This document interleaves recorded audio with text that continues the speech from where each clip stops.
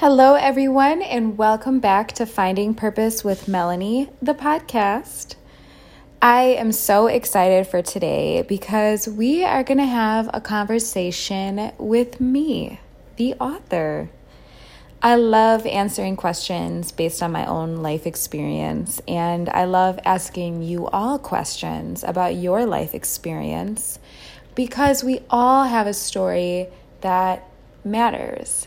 So, my mindfulness opener today is just a really brief story. Last night I decided, and it was beautiful outside. It's been warm the last couple days, and if you live in Wisconsin or the Midwest or experience winters, you have to really be grateful that we still have a little bit of warmth because the cold is on its way. Winter is coming. So I have felt really distracted by technology lately. Like my mind has been just really wanting to be absorbed, and I've been feeling the effects of that. So I wanted to take a moment, and Ryan Holiday, who I really love, he's written some really great books. The Obstacle is the Way, The Ego is the Enemy, Stillness is Key. And in Stillness is the Key, he really talks about the need to have time where we aren't being stimulated by input. And last night I decided to go for a walk by the lake, and there's like this moldy pond. You all know the pond I'm talking about. And there was one activity that we often talk with clients about doing, about learning how to live in the present moment, quieting our minds.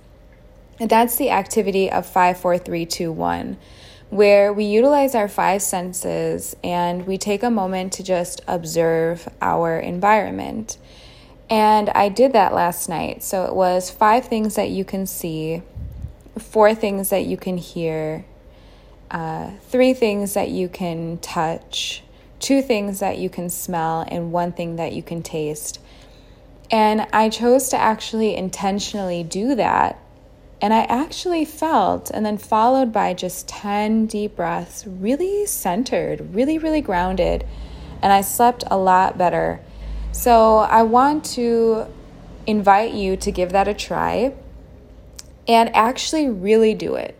So really, really do it. 5, 4, 3, 2, 1, tuning into your senses. Because when you tune into that, it really can help quiet your mind. And it felt really nice. So that's going to be my mindfulness today. So we are going to jump right the fuck into today's podcast because I'm excited about it. I'm excited about a lot of things.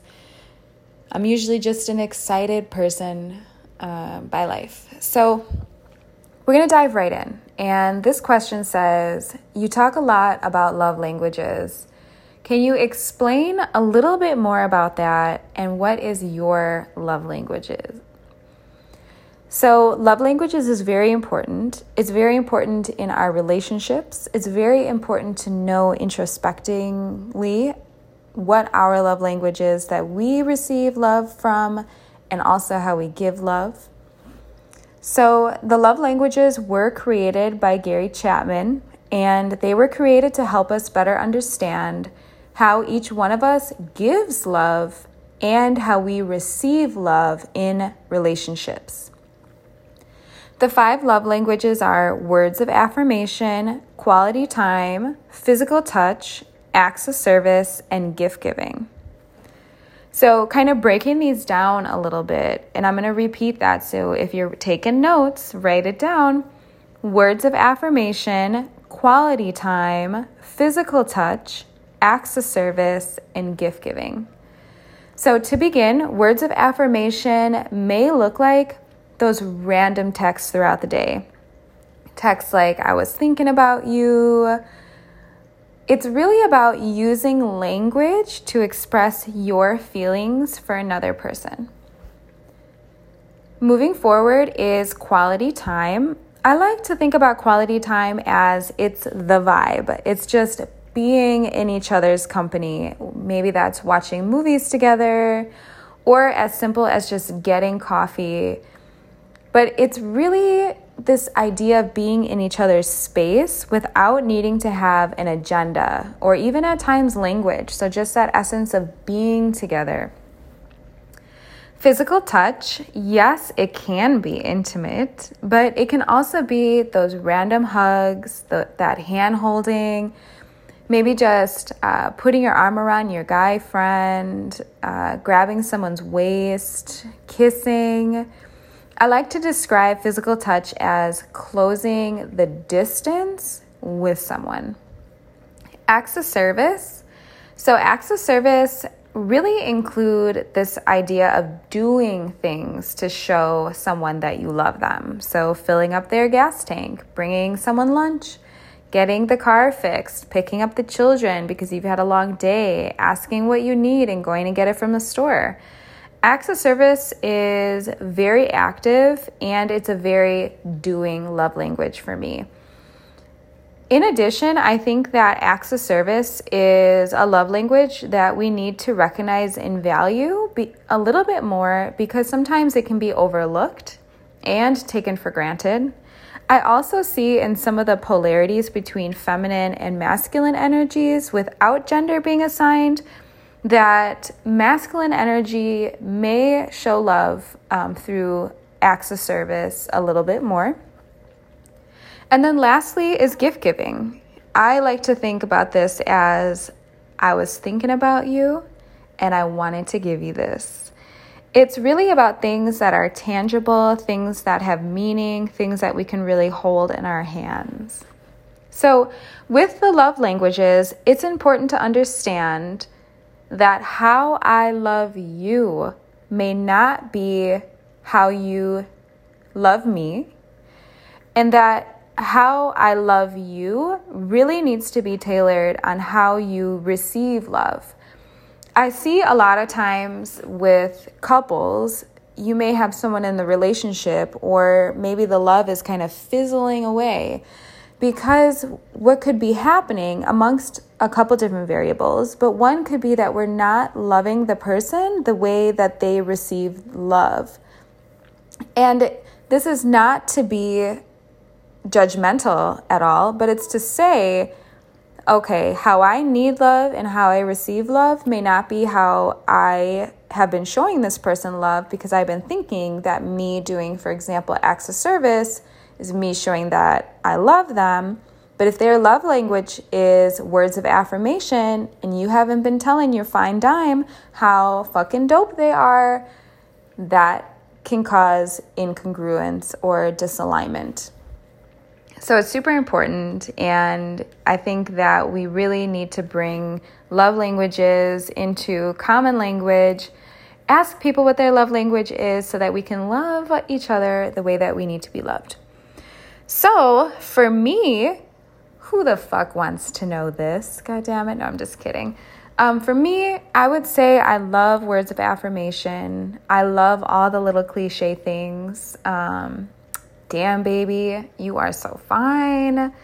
I love those, I was thinking about you, little things like that. I really love feeling supported and motivated and encouraged.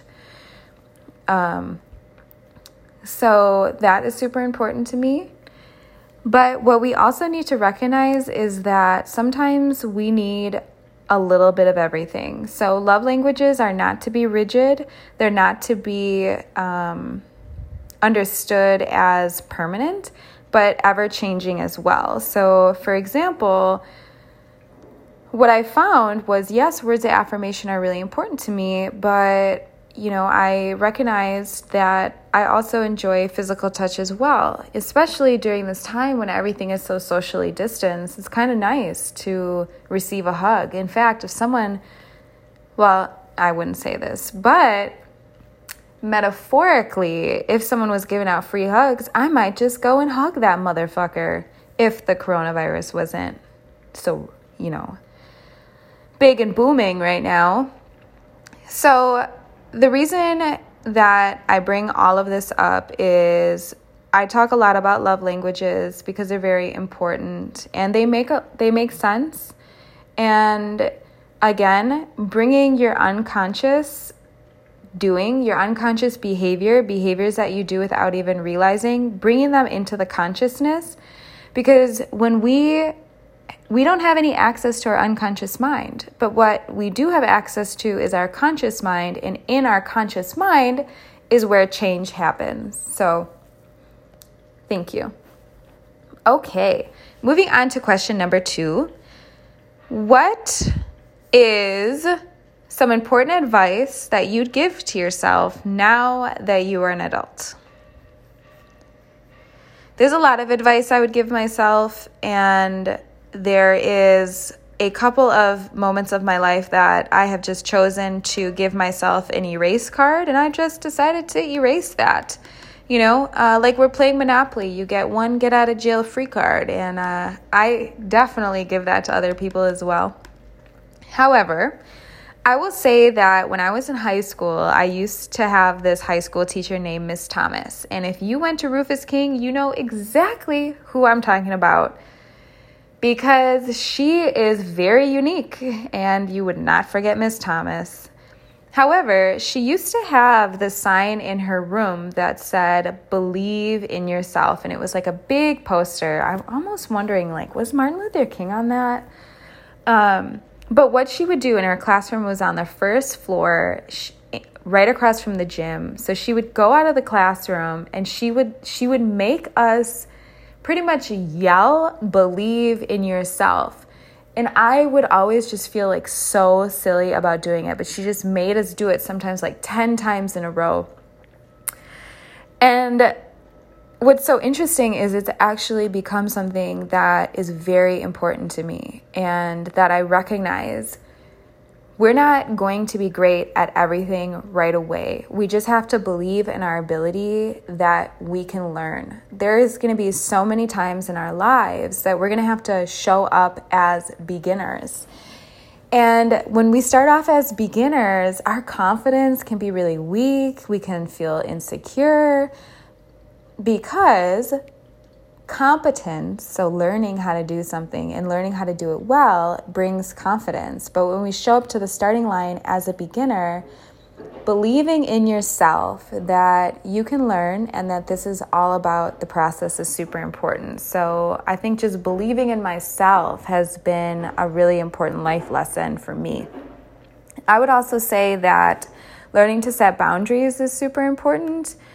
And we're not taught about boundaries in life. And essentially what boundaries are saying is it's how we allow ourselves to be treated from other people, but then also ourselves. And I feel like with boundaries comes learning to be a little bit more assertive. So learning to say, hey, I'm not into that. I'm not going to kick it with you anymore, whatever that might be. Or, hey, relationships and friendships are a give and take, and I'm just not feeling that.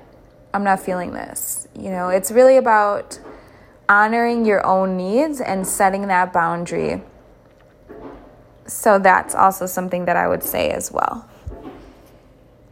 So moving forward, let's see. The next question is, what is your view on relationships, and what do you think are some important tips to thriving relationships? Well, I think that we're about to enter cuffing season, and don't just get into a relationship because you don't have a warm enough blanket. Go to Target and get your ass a blanket. I think relationships are hard work, and we're not told that. And in the beginning, it doesn't seem like hard work because our brain is being flooded with dopamine and oxytocin, and we're projecting and visualizing our goals and dreams on somebody. And sometimes our brain gets a little bit clouded because we aren't actually really seeing the person. So I think that it's important to understand that they are hard work, and that is a good thing. So expect there to be challenges. But what's most important is that you learn how to become a superhero team. You learn how to be a tag team. When I think about relationships, I think about me and somebody learning how to salsa dance together. And we're going to our classes with our teacher. And in the beginning, we suck. And, our cha-cha-cha is off. You're stepping on my feet. I'm stepping on your feet. I'm sweating. I don't like this. Why can't you understand this? Maybe they're frustrated with me. It gets really fucking real. But the more that we keep showing up to the lesson, right? We keep showing up. Yes, we're not getting our salsa dancing down on the first time, but we're still showing up to our dance class. We're still showing up to life. Eventually, what we're going to find is that we're going to learn how to move together. And I think that what happens in our world is we think that we need to meet somebody and learn how to salsa dance metaphorically with them right away. But that's not true. We have to learn to vibe with another human being. And each human being that we choose to vibe with is going to require us to be a little bit different and to show up to the starting line in different ways. So I would say relationships are hard work, but they're also really awesome because Neo would never have been able to make it if Trinity was not flying that spacecraft with his eyes burnt out. He couldn't even see, and she got him there. So I think partnerships are super, super dope, but they're hard work and they require us to be invested. Be invested and expect turbulence. I also think that relationships are really unique to each person. And it's important to view somebody in a new light and in a great light. Because isn't it so nice when you have someone who thinks that you're really amazing? You can just thrive better. But if you're in a relationship where they don't view you as that great, you should never have to try to prove your worth to somebody, especially if that's your partner. I don't agree with that. So they should just think already that you're an amazing person, and also practice forgiveness and humanness as well, because we can't expect the perfect relationship and we shouldn't expect someone to be perfect either. I love this quote that says, I accept apologies 365 days a year. So also just know that, I accept apologies 365 days a year. I recognize the humanness in other people. And lastly, about relationships, there's so much that I could say. And I have so many different bullet points that I really did want to cover, but I don't want to cover everything. I want to keep you all engaged. I think aligning to values is really important. So for me, health and fitness is something that is really the top of my chart. And I really love being able to spend time with someone and doing these activities together. I recently found that out a couple months ago. I think it's important to share things that are important to you. I also think that it's important to allow someone and for you to want to do it is to get to know what people love. So if someone invites you, for example, let's say you're not really an artist, but they invite you to go painting, doing activities for somebody, or they really like watching rugby or whatever it could be, like showing up and being curious about what other people love. I think that's really important too. Lastly, I'm going to say that you have to have your own identity.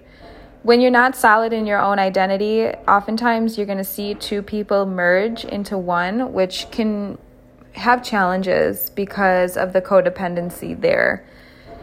Where all of a sudden, if you don't have a strong identity of the self, your emotions are going to be dictated on another person's actions and behaviors.